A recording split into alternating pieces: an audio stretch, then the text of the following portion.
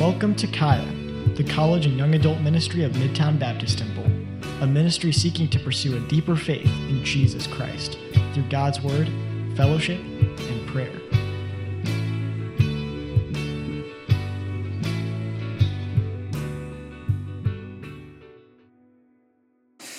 Okay, so we are going to get back into, for those of you who don't know, we're in the middle of a series of sermons, 3 sermons focused on biblical finance and what God says about managing our finances throughout Scripture. Okay, so we're in number 2 of that series. And before we get back into the topic, I do just want to say next week's our last week of doing this. And we want to close it out practically. So we've got an idea to do a budgeting workshop next Sunday at 6:30 p.m. here in the Meijer.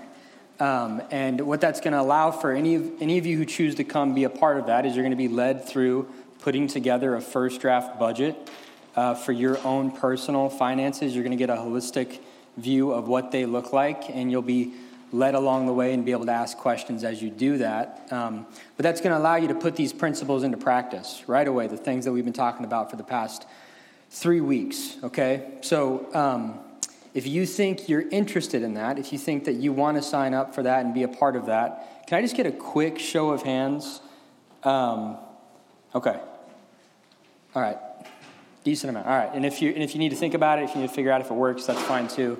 You've got a week to sign up. My wife, Hannah, will get a link to sign up for that in the Kaya WhatsApp group, and it'll tell you everything you need. You really just need your laptop, a list of all your income and your expenses, okay? And that's anything you spend money on, subscriptions, debt. But we'll talk about budgeting next week, okay?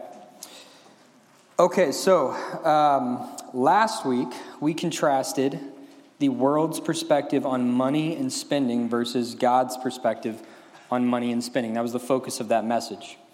And a lot of what we covered is how when we manage our money from God's perspective, when we let it become our motivation in life, a lot of the times we end up piercing ourselves with many sorrows. That's what 1 Timothy chapter 6, verse 10 tells us.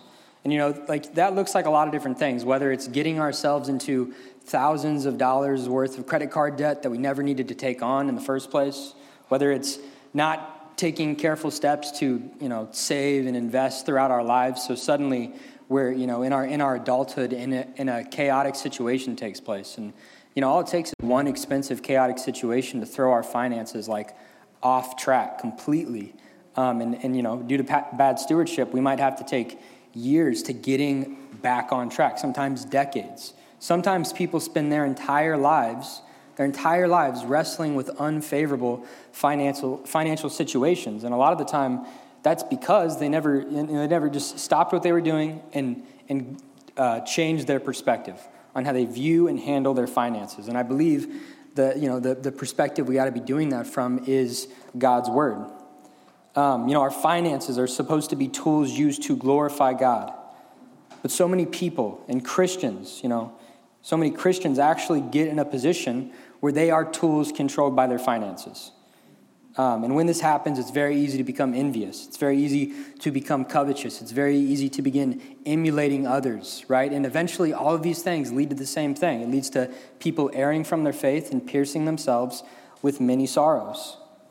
Now, many of us in this room are in a position where we've yet to get a handle on our finances, or we're just getting to that point in life where it's like, all right, I need to start figuring out my finances right now. And to you all, to those people, I would say it's very important that you use the right blueprint, right? Like this is the place we can go to figure out how to manage our finances. There's a lot of resources in the world, and they'll tell you, a lot of different things, but I think this is the place that we ought to be starting at. I really do.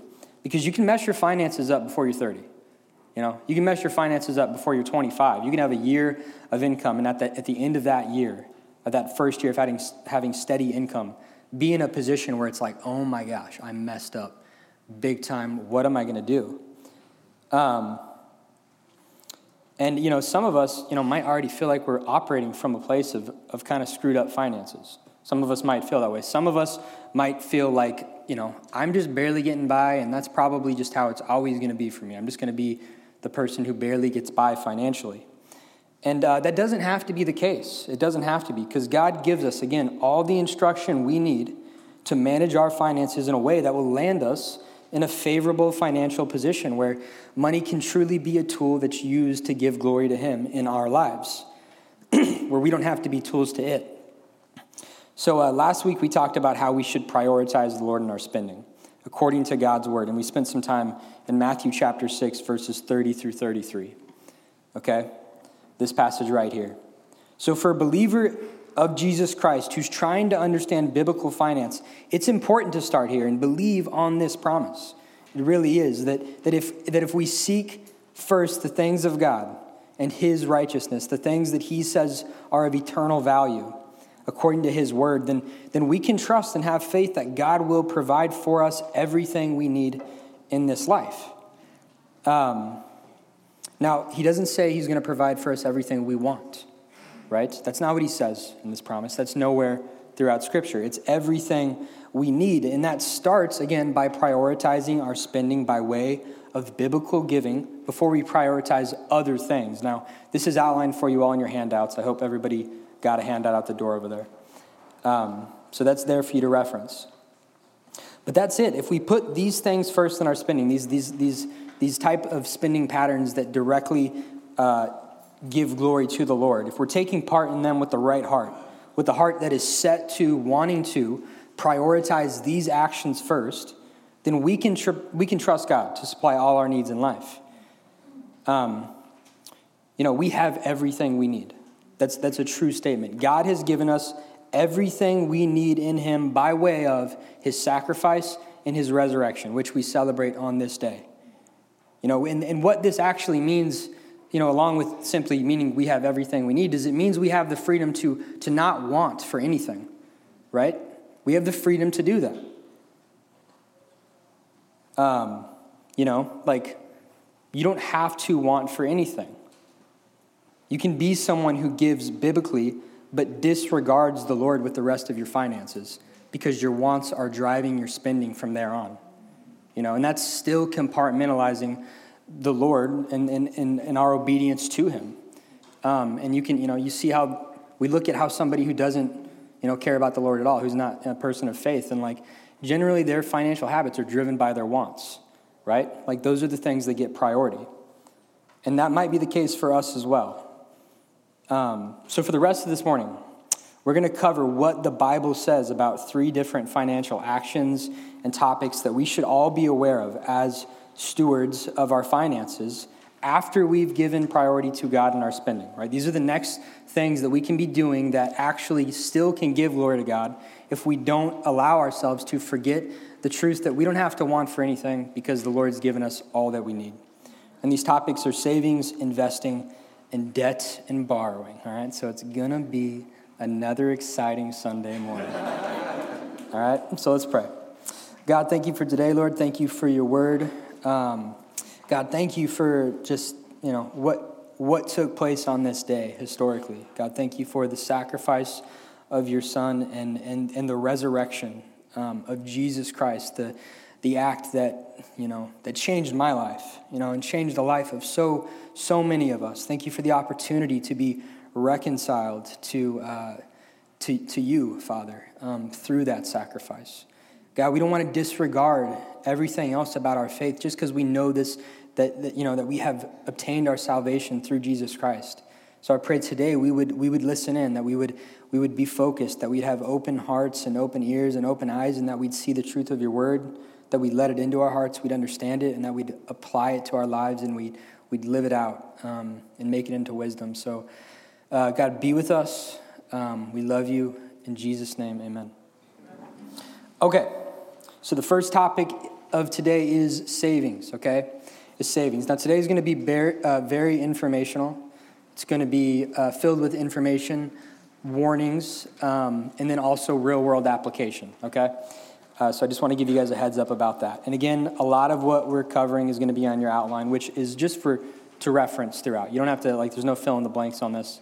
It's just so, you don't feel like you need to write down all the real-world stuff that I'm saying, okay, throughout the message today. Okay, so I think we should start with this question with savings. Should we be saving income according to Scripture? Should we be doing that? Does God really want us to be setting our finances aside for ourselves? Some people like to ask this question. Is that not selfish?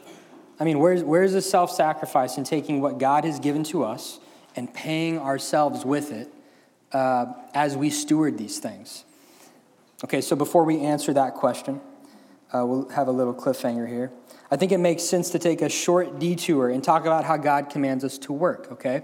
So this is a brief recap of Miles's message from last week, and he did a fantastic job of explaining all this. But just to briefly cover, let's look at Proverbs chapter 13, verse 11, all right? Which says this, "Wealth gotten by vanity shall diminish, but he that gathereth by labor shall increase." Okay, so simply put, we see in Proverbs here that we are to gather by labor. We're to gather by labor. We are to earn through and by the action of work. Okay, so let's look at 2 Thessalonians chapter 3, verse 10, which says this, "For even when we were with you, this we commanded you, that if any would not work, neither should he eat." Okay, so comparing Scripture with Scripture, if we think back to Matthew chapter 6, verses 30 through 33, which is where we have now seen it several times, the promise that God says if we seek him first, then he'll provide all of our needs in life. So when we look at these other sections of Scripture along with that Matthew 6 passage, we see that God's provision for people doesn't just come out of thin air, does it? That's not how it works. It doesn't just come out of thin air. Unless we are obedient to the command to take part in labor and frankly put, not be sluggards, not be slothful, lazy bums or whatever, then we don't actually have the opportunity to provide or to prioritize God in our finances unless we take part in work. Because if any would not work, neither should he eat. How we gather finances and resources, the way God dispenses them to us is he gave us bodies to labor and gather with. Now, although God does promise to provide all that we need in life, again, his command to us is to take part in work so that we can earn that provision, right? Like provision comes through work. And then once we have that provision, we got to prioritize him with it. And then once we've done that, we have to exchange it, buy and sell to gain resources that we then take oversight of. And ultimately, he did provide those resources to us by way of our labor to begin with. We have this closed loop process of how God provides for us in his economy. We see this all throughout Scripture. God does want his people to have autonomy in how they support themselves financially. He does want that. And being autonomous in those actions is the beginning of stewarding our finances well. So logically, it makes sense to me that after we've earned through labor and after God has provided for us through our jobs and income, that we would take steps to maintain that level of autonomy that we have in managing our finances. That we would take steps to responsibly allocate our income in a way that helps to prevent us from becoming someone else's financial burden when times get tough, because times will get tough. Okay, so that, to me, that makes sense logically, but luckily, we don't have to rely on my logic to put two and two together here, because Scripture tells us plainly that we should be saving. We see that, okay? Proverbs chapter 10, verses 4 through 5 says, "He becometh poor that dealeth with a slack hand, but the hand of the diligent maketh rich. He that gathereth in the summer is a wise son, but he that sleepeth in the harvest is a son that causeth shame." So God tells us when the harvest is producing, when there's production taking place, from that yield, from what's produced, being a good steward of that resource means we'll manage it in a way that it can be made useful when there is no harvest. Right? That means we'll set some aside. That means we will take part in saving. But he who sleeps through the harvest, who makes no effort to plan for the winter season, well, that's a son that causes shame. Because he thought not about managing what God provided to him in a way that would stop him from becoming a financial burden to someone else when times do get tough, or because he was just too quick to spend his money, his earnings on everything that he wanted as soon as he got that yield, on whatever was in front of him. You guys remember that episode of SpongeBob SquarePants? Where Patrick Star and SpongeBob are on the run from the law and they're sitting outside Bikini Bottom around that fire. and they both have 2 bars of chocolate. It's all they've got. That's their provision for, while they're on the run. And SpongeBob's opening his up, and he says, man, I'm gonna take a bite now, and I'm gonna save some for later. SpongeBob's thinking about saving. He looks up, and Patrick's bar's gone. But there's chocolate all over his face. And Patrick says, hey, did you take my candy bar? And SpongeBob says, no, Patrick, you ate it. It's all over your face, right? Patrick is a son that causes shame, all right? He is, right? And this is oftentimes the case for us as well. We find ourselves, we're like, I have no money for nothing today. I've been working 36 hours a week. I don't know why I don't have my money. Can't buy lunch, but check out these new shades I got, Maybe I can get somebody to take me out to lunch, and we could sit outside, and I'll wear my shades. This is how it goes. Proverbs 21:20 says, there is treasure to be desired and oil in the dwelling of the wise, but a foolish man spendeth it up. It's foolish to live this way. Haggai 1:6 says, ye have sown much and bring in little. Ye eat, but ye have not enough. Ye drink, but ye are not filled with drink. Ye clothe you, but there is none warm. And he that earneth wages to put it into a bag with holes. God says you do so much that even at the appearance of having all your needs met, your needs are still not met. Don't be foolish and spend all your money on wants and temporary things in this life. If you want to be a son that bringeth shame, take no thought about setting money aside. Allocate no savings. Position yourself in a way where when the economy's tanking, when the work slows down, when the harvest is dead and gone, that you have no plan as to how you're going to provide for your family. You have no plan as to how you're going to provide for yourself.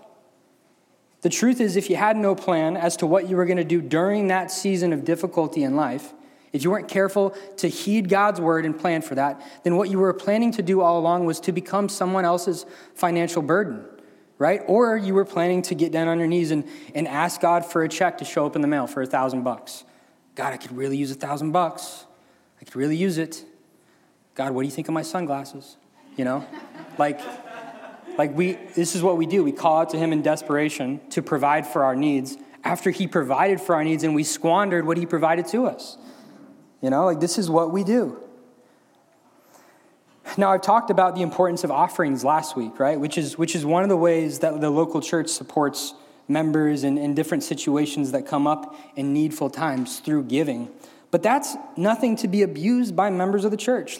There are uncontrollable situations that arise in people's lives and it absolutely is the responsibility of the body of Christ to come together to support financial needs during that time. But a situation that arises from a place of poor stewardship, from the discounting of God's wisdom, again, like we just talked about, that's not an unforeseeable situation. That's a situation that he made known to us before it happened.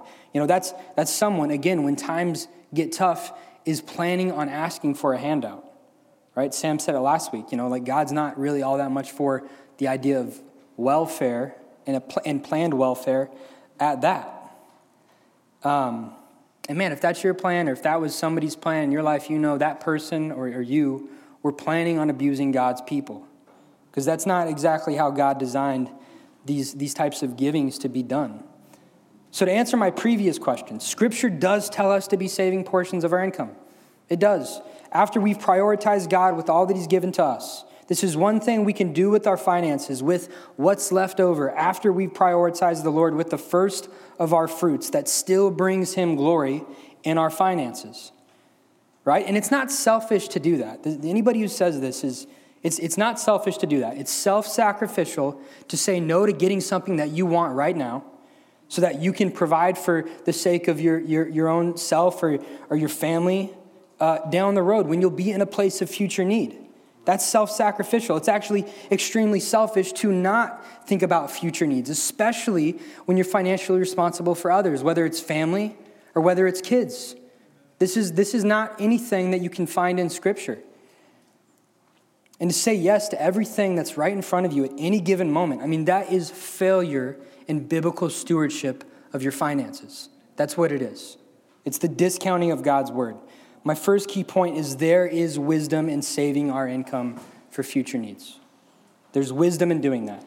Real world advice, it's good practice to have 3 to 6 months worth of living expenses saved up as a sort of rainy day fund. And in the event that we have to find new employment, we have to provide for ourselves in a season of life where there is no harvest. And on top of that, it's a good idea to have $1,000 like in addition to that savings that is completely liquid and ready to be spent. Because emergencies come up. Hospital bills, car repairs, home repairs, and these things are expensive, guys, until you've experienced it. Like a car repair the other day, Hannah and I got quoted for $1,300 for a car repair, and I was just like, whoosh. So I learned how to be a mechanic. I changed all of the things that were wrong on my own. Because I wasn't prepared for that one. But, these things come up, and they'll knock us off our rocker if we're not prepared for it. Now, it's also worth noting that as far as savings go, you can store up too much. And you can make how much you store up your idol, right? There's a few things in this life that we do know for certain. One of them is covered explicitly in 1 Timothy chapter 6, verse 7, which says, "For we brought nothing into this world, and it's certain we can carry nothing out." Right? Matthew 6, verses 19 through 20 says, "Lay not up for yourselves treasures upon earth, where moth and rust doth corrupt, and where thieves break through and steal, but lay up for yourselves treasures in heaven. This is where our true treasures lie, where neither moth nor rust doth corrupt, where thieves do not break through nor steal." Okay, so is this conflicting advice? No, it's not. There's a line to be drawn. There's a line to be drawn. We should be prepared for seasons of famine by way of savings, but our security and purpose in life can never be found in our savings accounts, right? At the moment, our thoughtful preparation for seasons of famine that God has warned us about specifically have progressed into a love for obtaining and storing up as much wealth as humanly possible. Well, it's likely we've begun to err from the faith, and what follows that is being pierced with many sorrows. So my next key point is this: saving for future needs should never become a substitute for our reliance on Jesus Christ. That's not what that's for. That's not why God told us to save it, so it could take his spot. Be weary of humanity's propensity to make their life's purpose about building themselves a kingdom on earth. Be weary of your own propensity to do that very same thing. Trusting in your riches will be your fall. It will be. Okay, so that's a little bit about savings. So we're going to move now to investing. Investing. Should we be investing income according to Scripture? This is our next question. Now, first of all, what we should realize about investing is that it's a different way of generating income. So in one way, it's a way to add to the income from our work. And also, it's a different way of savings. Okay, so when we're investing in a 401k for retirement, what we're doing is we're saving up for a favorable financial position in the future that will allow us to prioritize God in our finances still at that different point in life. So all the biblical principles that Scripture reveals to us about the topic of savings, a lot of them are very applicable to the topic of investing also. Like they are in a lot of ways. Now, there are some additional principles to be added, and we'll look at those, but I do just want to point out, okay, that God believes in the idea of investment. It's written all over his design. Now, you're not going to find the word invest or investment in your King James Bible specifically. You're not going to find that. But you are going to find words like multiply, increase, much, many, exceedingly, greater, and abundance. And not every one of these mentions is in direct relation to financial investment. Like I'm not saying that, but together they do reveal to us God's heart for production by way of investment. And the stewardship of our finances doesn't actually get skipped over in that. It's by way of investment that we multiply physically and spiritually. Bless you. That was a good sneeze. That we grow in our understanding of godliness, right? And how disciples are made, and how church plants are made, and how Bible study plants multiply. Like this is all happening through investment. This room alone is evidence of a whole bunch of investment that's taken place according to God's design. We see investment in the Great Commission. We're commissioned to make an investment. And that means we see it in Jesus' words, right? That's what it means. Now, over the last week and over spring retreat, the parable of the talents was brought up several times. This is Matthew chapter 25, verses 14 through 30, which is a story that ultimately gives us a spiritual picture of accounting for stewardship of God's resources at the judgment seat. It absolutely is that. But I do like to point out that it's also structured around the basis of financial investment. Okay? So to paraphrase this story, this master gets 3 of his servants together, and he gives each of them a different amount of talents. And what a talent is in the context of Matthew 25 is currency, or a sum of money, to put it simply. So the master entrusts these portions of his wealth to his servants, clearly expecting that a profit would be made from it, and then he leaves on this long journey, and then he comes back. Now, each of those servants took some sort of action while the master was away. Okay? They each took some sort of action in between the time that he left and returned. And really, to summarize this portion of the story here, 2 of those servants multiplied their talents by way of investment of some sort. It doesn't say they invested them in the stock market, right? Like that wasn't what they were doing, but they were buying and trading and buying and selling. Like this is ultimately what investment is to some degree. And the 3rd servant hid his 1 talent away for safekeeping. He had anxiety about losing it. Now, when the master returns, he's very pleased with the 2 that made investments, right? His response to them is, "Well done, thou good and faithful servant. Enter thou into the joy of the Lord." Now, it's not like, I'm not at all making the case that God was like trying to, like God's some finance bro manager at an investment firm with a suit on and with a headset. And he's like, "Come on, keep those calls coming in. Buy high, sell low, get in on the dip," you know? Like God, I'm not making that point. But we see a difference in how he responds to these servants. The 3rd one, on the other hand, is responded to with some really harsh words and an even harsher judgment. Because again, guys, picture of the judgment seat here. So the thing about the 2 guys that made the investments, again, like I just explained, it's not necessarily the case that they invested their money and that's what pleased the master. It's that they took wise action with the resources that were entrusted to them, and that's what pleased the master, right?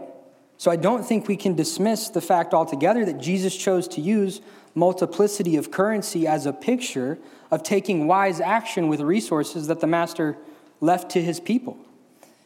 Okay, so my first key point is this. There's wisdom in investing our income for future needs. Okay? There's wisdom in investing our income for future needs. There's wisdom in managing our resources in a way that they begin to work for us.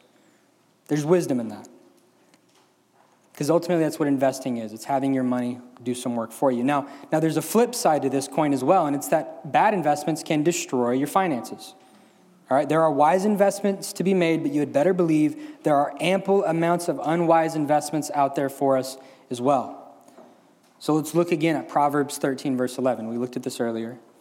So this time the first half of the verse says, "Wealth gotten by vanity shall diminish, but he that gathereth by labor shall increase." So wealth gotten by vanity, wealth received through scheming, through taking on great risk with what God has provided to his people, well, generally that's connected to a bad investment, okay? Like very often that can be the case. Now, you know, trying to get rich quick off of investing is called quick money or fast money. Like these are terms.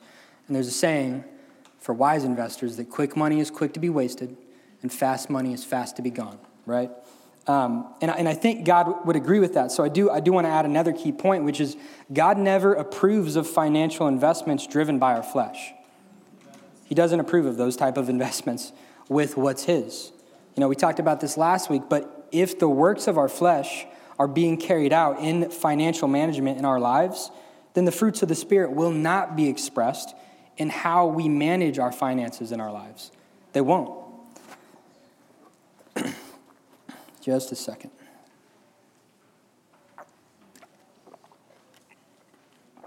Okay. So our additional income received through investment should mimic our income received through labor. Okay? So I'm going to try to explain this. It should mimic it in that way, in that it's generating income little by little. All right? So nobody gets hired at a job or in a career position and then no longer has financial needs after they've accepted the position. Right? That's not how that works. It's not like you've won the lottery if you get a job. So that should not be what our investments are seeking to do either. Like you don't get a job and go to your boss on the first day and say, hey, thanks again for the opportunity to work here. Could I get 10 years of pay in advance?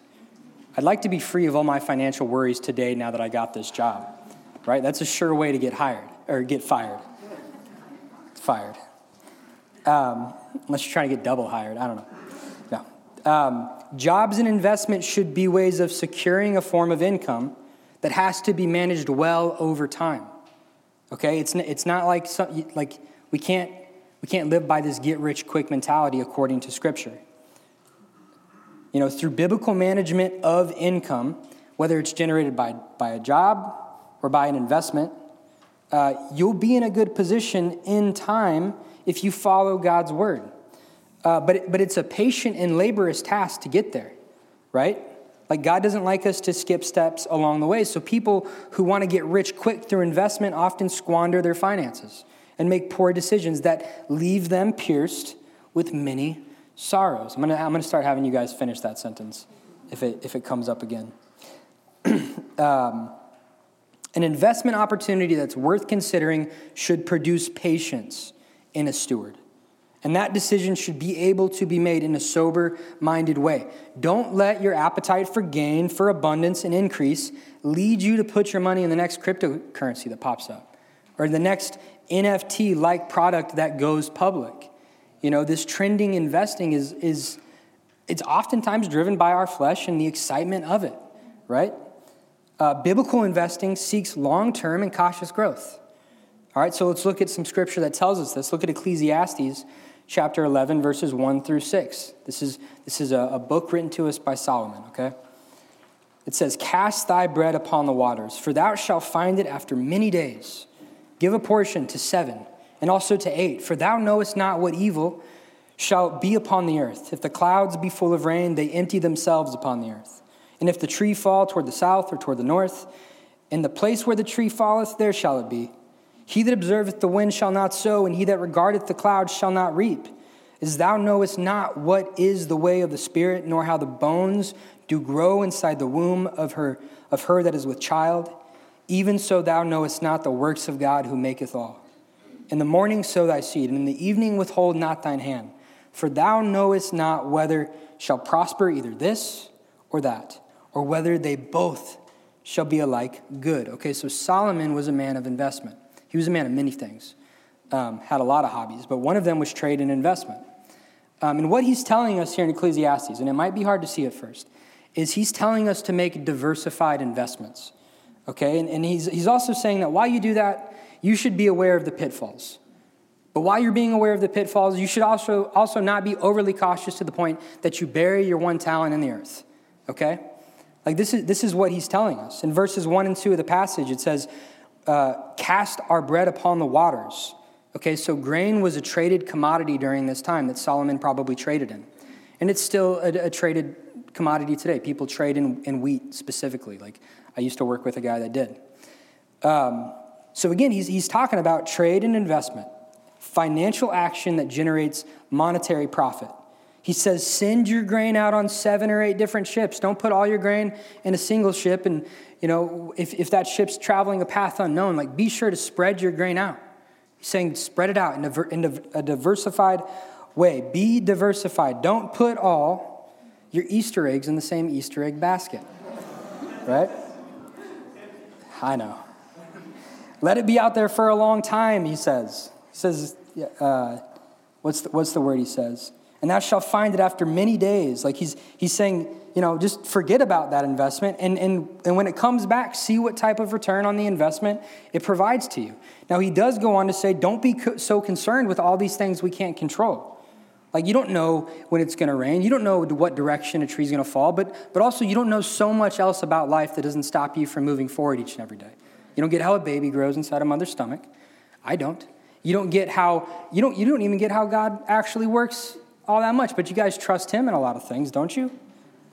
You don't know what you'll prosper, but you do know you won't prosper at all if you don't make some sort of an investment, if you choose to hide your talent in the earth.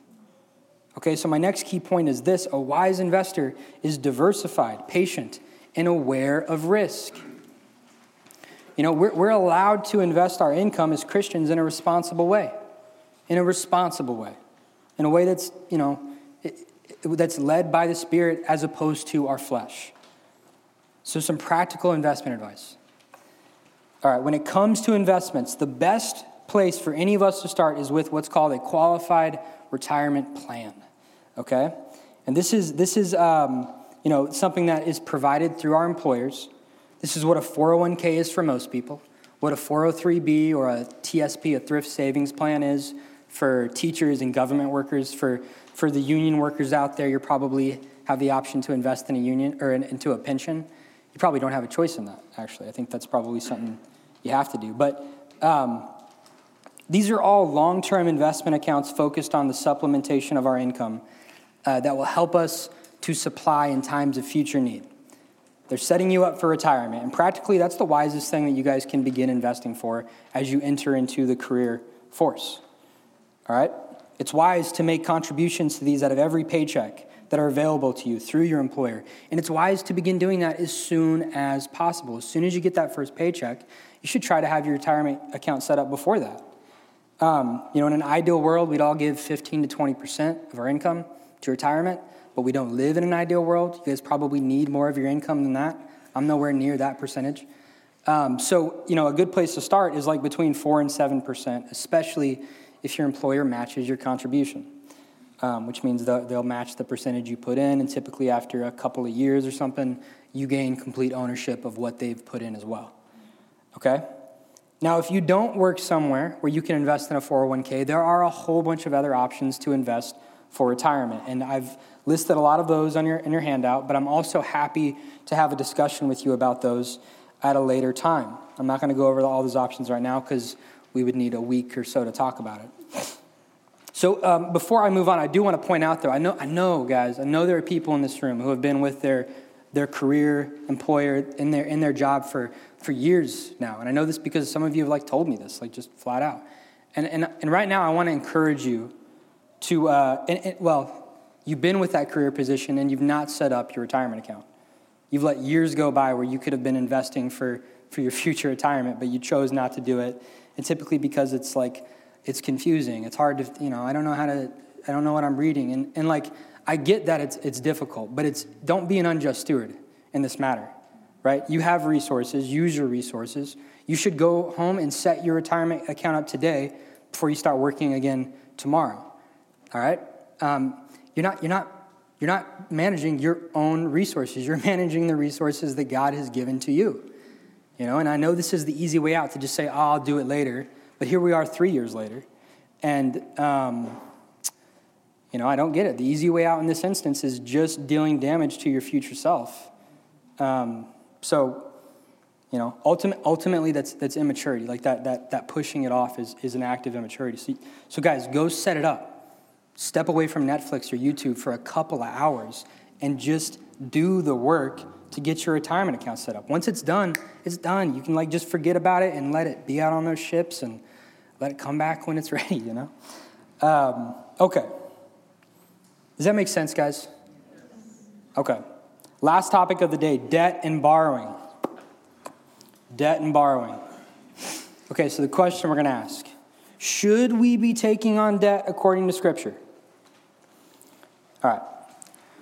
So I'll start out by saying that the topic of debt is brought up with frequency throughout Scripture, a whole lot. Some of you guys have probably dealt with it in the book of Nehemiah up until this point, right? We see it there. We see it all over.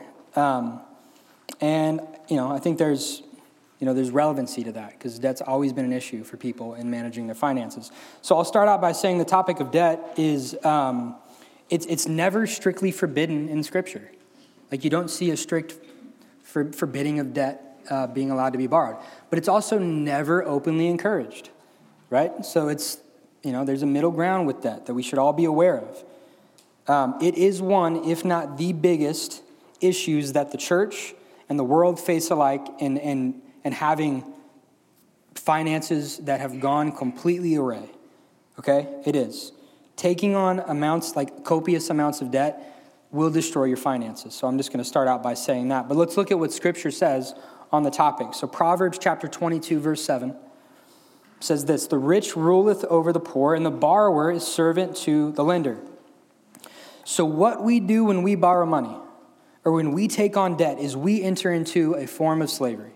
Okay? Debt is effectively equal to slavery in that it puts you in bondage to the world or to something else.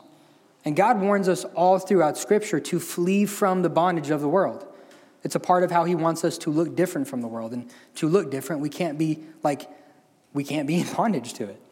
Now, again, we talked about this last week, but the way someone chooses to dispense their income, it's called the spending pattern. It reveals certain things about them, right? So there are things that are revealed about a Christian and their relationship with God when they are being forced, in this instance, to dispense a certain amount of income to their debt on a regular basis. So we're going to look at 4 things that debt reveals about a Christian's relationship with God. Okay? 4 things. The first thing is that we are failing to trust him. We're failing to trust him. Philippians chapter 4, verse 19 tells us, "But my God shall supply all your need according to his riches in glory by Christ Jesus." So if we are people who choose to trust in the Lord with all our heart, according to his understanding for our needs, then we would, quite frankly put, we would be better about saying no to things that we have to take on debt to obtain. We would be better about it. When in debt, again, we are in bondage. And when we enter into bondage of things that are not the Lord, what our finances reveal about us is that we couldn't trust the Lord for his provision. Like, that's what we're ultimately doing. We're sidestepping the provision of the Lord when we take on debt. Like, in a lot of instances. Not all instances, but in a lot of instances. And then we're stuck in this position where for a season of life, for a period of time, we got to serve 2 masters. Right? And Luke 16, verse 13 tells us that you cannot do that very thing. Right? We can't work on these 2 foundations at the same time. So this is the first thing that our debt reveals. We're failing to trust in the Lord. The second thing that's revealed is that our debt of our debts is that we are making presumptions against God. Okay, James chapter 4, verses 13 through 14 tells us this: "Go to now, ye that say, today or tomorrow we will go into such a city and continue there a year and buy and sell. We will invest and get gain." We're going to get a bunch of money from buying and selling. "Whereas ye know not what shall be on the morrow. For what is your life? Is it even a vapor that appeareth for a little time and then vanisheth away?" Okay, so here's a group of dudes who go to, who think like we're gonna go do some things like in the economy, right? And borrowing likely was mixed into this based off of how James explains it. But when a disciple of Jesus Christ decides to take on any amount of unsecured debt, and we're going to talk about what that is specifically in a moment, they are effectively operating under the assumption that God's going to provide future income for them. Now it's not wise to assume anything of the Lord, because ye know not what shall be on the morrow. None of us in this room know that we're going to have the income that we have today tomorrow. None of us do. Not a single one of us. Our debt reveals we are assuming God will provide income for this thing that he didn't provide for us outright. Yeah, let me take on this debt, and then it'll be fine. I trust God to provide for my needs. Well, you spent money that God didn't even provide for you when you took on that debt. So, God's actually not in a position where he's got to make sure, what you borrowed before he gave it to you gets paid off. It's not good to make presumptions of God. It's not good. But that's what debt reveals of us sometimes. The third thing is that there is a failure to repent in our lives after salvation. Okay, Ephesians chapter 4, verses 21 through 22 says, "If so be that ye have heard him and have been taught by him as the truth is in Jesus, that ye put off concerning the former conversation, the old man which is corrupt according to deceitful lusts." Clearly, again, we've looked at this several times today, but we're told throughout Scripture that we can trust the Lord to provide all our needs.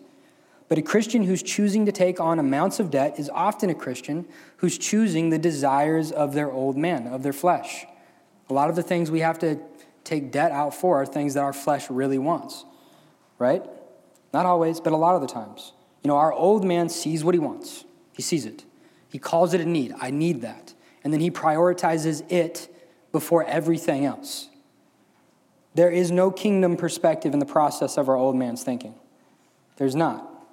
And what's revealed is that our walks with the Lord have lacked patterns of true repentance after salvation, because otherwise our behaviors would change. Like, some of these things are things we've brought from our old selves into our walk with the Lord. And what produces true change in behavior in the life of a Christian is true repentance. You know, that's what causes true behavior changes to take place in our lives, as we become more conformed to him. So when we're living according to our flesh, our finances reveal that. And it also just so happens to reveal that, man, like, there's repentance that needs to begin taking place in our lives so we can move forward. The final thing that's revealed of our debts is failure of self-control and covetousness. Proverbs 25:28 says, "He that hath no rule over his own spirit is like a city that is broken down and without walls." Okay, now, 1 Timothy chapter 6, verse 10 talks about the idea of coveting after money, right? So we're going to talk about covetousness in a second, actually not a second, right now. But according to Scripture, covetousness is defined as someone who's a lover of money, okay? Now, the world's definition for that same word, it says it's the inordinate desire of wealth or possessions or the desire for another person's possessions, okay? So look, it's not the case. It's not the case that desiring something or even wanting something is an outright sin. Like, that's not what I'm communicating today. However, over-desiring or obsessing and then forcing obtainment of something that was not provided for in a biblical way is sin because it was coveted after. Okay, God tells us that coveting for mammon is equal to idolatry, and idolatry in Scripture is identified as being equal to cheating on God. Okay, so there's clearly no self-control in a coveter's heart. You know, and that's expressed in our finances and also in all these other areas of our lives. We're like a city without walls, expressing sinful habits in our finances and, again, all these other areas, welcoming all desires of the flesh into our lives with no defenses against it. Okay, so this is something else, again, that's revealed of our debts. Having covered these points, you know, when we've dug ourselves into these ditches of debt, the world's reproach is going to flood in if the world finds out about it, you know? And to a degree, rightfully so, because we are reflecting to everyone else that we are not actually faithful to what we say we believe. We drag Jesus' name through the mud, and then we trade it in for 30 pieces of silver, right? And then we look at Judas and we think, oh, I would never do that. But we do it all the time. And then on top of it, we land ourselves in these unbelievably difficult positions to get ourselves out of financially. So the warning on taking on debt is this: the debt you take on has potential to derail your walk with the Lord. It will put your ability to seek God first on pause. Quite frankly, you know, like debt, and this is just hard truth, but it changes the projection of people's lives. Like debt does. It messes up people's lives completely. And God does not want that for his people. He doesn't want us to be in bondage to these things that aren't him. Now, there are different types of debt. Okay? There's different types of debt. There's what's called secured debt and unsecured debt. So secured debt is what people take on when they borrow money against collateral. This is a home loan. This is a car loan. Like, we get an object that's borrowed against this amount of money that we're taking out. So that's one type. Then there's unsecured debt, which is what people take on when they borrow without collateral. So this is like, technically, student loans are considered unsecured debt. Credit card debt is unsecured debt, and personal loans are unsecured debt. All of these are considered higher risk. They generally have a higher interest rate, some on the upside of like 12%. Now, the Bible teaches us that if we're going to choose to take on debt, it shouldn't be placing presumptions on God. Right? Rather, we should be as sure as we can be that we could clear ourselves of that debt at any time. So with a mortgage home loan, because I own a house, and because I have my home as collateral against my loan, if something arose in my life, I could put my house in the market. It would suck to have to do this, but I could put my house in the market. I could sell it off. Maybe if the market's right, I could make some money on it, turn it into an investment, and then I could pay off my loan. Okay, like, I'm fairly sure that I can do that. So that's different from unsecured consumer debt in that if you stack up hundreds or thousands of dollars worth of credit card debt, you're stuck with that until you've paid it off. And oftentimes, like credit card debt especially, we do that on items that don't retain value, things that can't be collateral for that debt,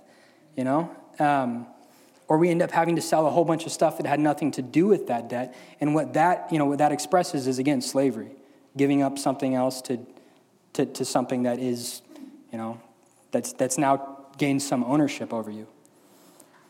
It's not wise to do that. It's not wise to take on copious amounts of unsecured debt. You become a servant to it. God does not look down upon his people with a smile on his face who choose to buy a bunch of stuff on a credit card that they didn't even have the income for in the first place. He's not psyched about that. Or he doesn't look down on his people who choose to fund expensive mission trips on credit cards, which cost sometimes on the upside of, thousands of dollars on credit cards. I mean, that's not a spiritually mature decision to make. That's the same as anyone else forcing of getting something that they want, that they didn't take honest steps to plan for in the first place. It's the same thing. Like God's going to do a lot more with you as a minister who's debt-free for the next 4 years, as opposed to you as someone who goes overseas for a week while having taken on $3,000 to $4,000 worth of debt. Like he's going to do a lot more with you in that state as opposed to the latter. You can't spiritualize that decision. You got to plan for these things. You got to be a good steward of these things. Now, with student loans, we really should consider if the degree we're borrowing money to pay for is going to be able to land us a job that's going to provide us with a level of income that's going to allow us to pay that debt off in a reasonable amount of time. Like, we should consider that. I'm not going to go super far down this road, but I will say that's not always the case, right? Sometimes student loans can really put people into bondage for a long time too. Again, as we become indebted to these things and people, we do become servants to those things and people. And debt itself, it doesn't have agency. Like it's just it's a strategic tool that can be used in our economy to get things that we don't oftentimes have the money for. But it's not like this evil thing that's out to get you. So the issue I don't think is as much about debt as it is servanthood. Like the serious question we got to ask before we take on debt is, what am I making myself a servant to? Can I at any time answer God's call to drop everything in my present life to serve God somewhere else without being bound by my debt? Can we do that? Our debt should not prevent us from being able to carry out the Great Commission. And it shouldn't prevent us from being able to prioritize God in our finances either. But it very easily becomes that, and it's due to poor stewardship of our finances. Now, once we're in debt, whatever. Like people are in debt, right? We're not going to pretend like that's not a thing. So once we're in debt, some of you in this room may be in a lot of debt. Some of you just a little. But the biblical thing to do is to not take shortcuts with it. Like filing for bankruptcy isn't a biblical thing to do. Relying on others to pay off your debts is not a biblical thing to do, making it somebody else's problem. Psalms chapter 37, verse 21 says this: "The wicked borroweth and payeth not again, but the righteous showeth mercy and giveth." The wicked borrow money and then find ways to not have to pay it off. If you take on debt in extensive amounts of it so that now you're in bondage to it, the best thing you can do for your finances is work to pay it off diligently. Like it's time to shift some focus to taking care of this thing that has become an issue. We've had our seasons of putting ourselves before the Lord, and our unsecured debt, it reveals that of us. So what people have to realize about debt is once you have it, and this is my last key point, earnestly working to pay off your debt is honoring God in your finances. It's honoring God in your finances to do that. Someone who's buried in debt can still prioritize God in their finances by working diligently to pay it off. There's nothing dishonorable about acknowledging a failure in stewardship, nothing at all, and changing our behavior and working to correct it. That's honoring the Lord, and the Lord can still provide for you from that place. You can still operate from a place of faith after having gotten into that situation. Debt doesn't have to throw us off of our walk with the Lord. It can if we let it, but it doesn't have to be that. Okay. So that is savings, investing, and debt, guys, in a nutshell, according to Scripture. Now, listen, I want to wrap up. And the first thing that we can do, just to recap, to prioritize the Lord in our finances is, again, by first prioritizing Him in our spending. Okay? This is done by way of biblical giving. Hey, guys, hold it still for a moment. Let's not start packing up just yet. Let's listen. It was my bad for saying I'm going to wrap up. So we prioritize the Lord in our spending by way of biblical giving. Now, after we've taken part in that as believers, we have the ability to prioritize Him in no other way in our finances. If you've taken nothing away today, that's what you should take away. You can do nothing else for the Lord in your finances, and that would be accomplished by allowing the desires of your flesh to drive your spending from there on. We have everything we need, so what we can do is we can continue to prioritize Him by taking His instruction in all these other areas of our finances. When we live according to His words and by the guidance of His Spirit, that is giving Him priority, and that continues through every single financial decision we make. So we should save with our income appropriately because there's wisdom in it. And we should invest with our income appropriately because it's a wise thing to do. And we should be weary of the debt that we choose to enter into. We should view it biblically, and we should be cautious of the bondage that we're attaching ourselves to the yoke that we're sometimes reattaching ourselves to. Okay? Worship team, if you want to come up. I don't know who's close. Oh, David. So the question, guys, that we need to be considering today, and we should be honest with ourselves, like this question is a practical question. Like this whole series is supposed to be practical. So we should just answer it practically and honestly. And if we need to repent and change our behaviors in some areas of our lives, we should just do that. We shouldn't make a big fuss about it. We should just move forward in obedience according to the Lord's word. But the question is this: do you prioritize God instruction in savings, investing, and taking on debt? Do you prioritize God in these areas of your lives? Like, do your finances reflect that, or do they not? Or do your finances reveal that you're a slave to everything you want? Like, we know what our finances reveal. What do your finances reveal to you? For where your treasure is, there will your heart be also. Okay? So we need to ask ourselves, like, honestly, where's our heart at? Because that's where the priority of our finances actually lies. Okay, if you guys need to speak with anybody today, right now is the time to do that. About anything we covered, we're going to have some leaders up here in just a moment. And you can pray about something that you heard in this message. You also maybe just notice, like, man, let alone these areas, my life doesn't really line up with Scripture in any area. And I think it's time that I be honest with myself about that and start applying God's word to my life. You can come up here and you can talk to a counselor about that today and get prayer for that and move forward in faith. It doesn't have to necessarily be about one of these topics, but it can be. But for those of you who are visiting today, like if there are visitors in the room who are here at church because it's Easter, the title of this message was "We Have Everything We Need." And like I believe that to be true.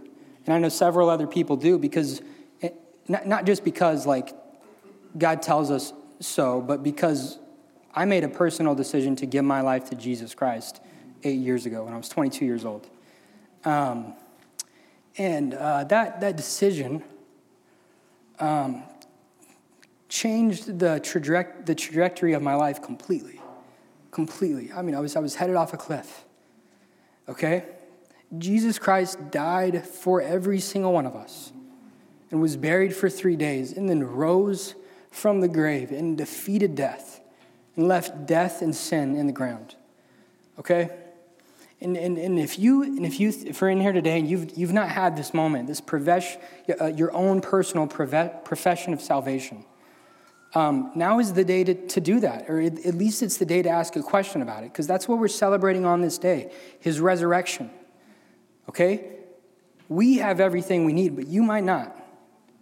You might be missing the one thing that you truly need in life, and that is salvation through Jesus Christ. And if your life reflects that you're a slave to everything the world tells you that you got to be a slave to, that you're trying to keep up with, with just the rat race of life, like, and your life is just one thing after another, whatever the world says for you to do, and it's landed you in a place of unhappiness, depression, and anxiety. Well, like, that'll continue to be the case. You might put a Band-Aid on it, like by getting something you want. You might put a Band-Aid on it, but it's just a Band-Aid, and that thing's going to wear off, and you're going to be right back to where you were. Salvation through Jesus Christ is the only way to true joy, and it's the only way to be reconciled to God the Father. And God the Father made each and every one of you with a real purpose, right? The world can't give you a purpose, and it's not going to. So if you have questions about the gospel of Jesus Christ, the good news that he died for us and rose again, today is the day to have a conversation about that. You're invited to do that. Nobody's going to force you to make a profession of faith. We just want to present you with the gospel of truth. All right? So I'm going to pray, then we can get into worship.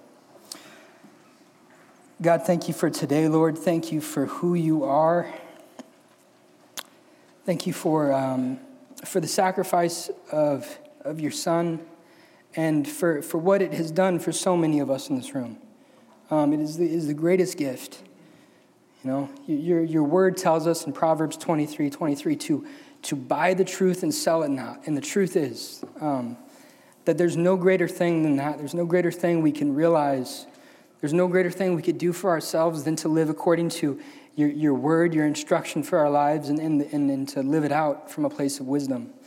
So God, I pray that we would be changed by today's message, even if it's in the smallest way, that we'd be changed, and that we would move forward in faith, prioritizing you in all things. In Jesus' name, amen.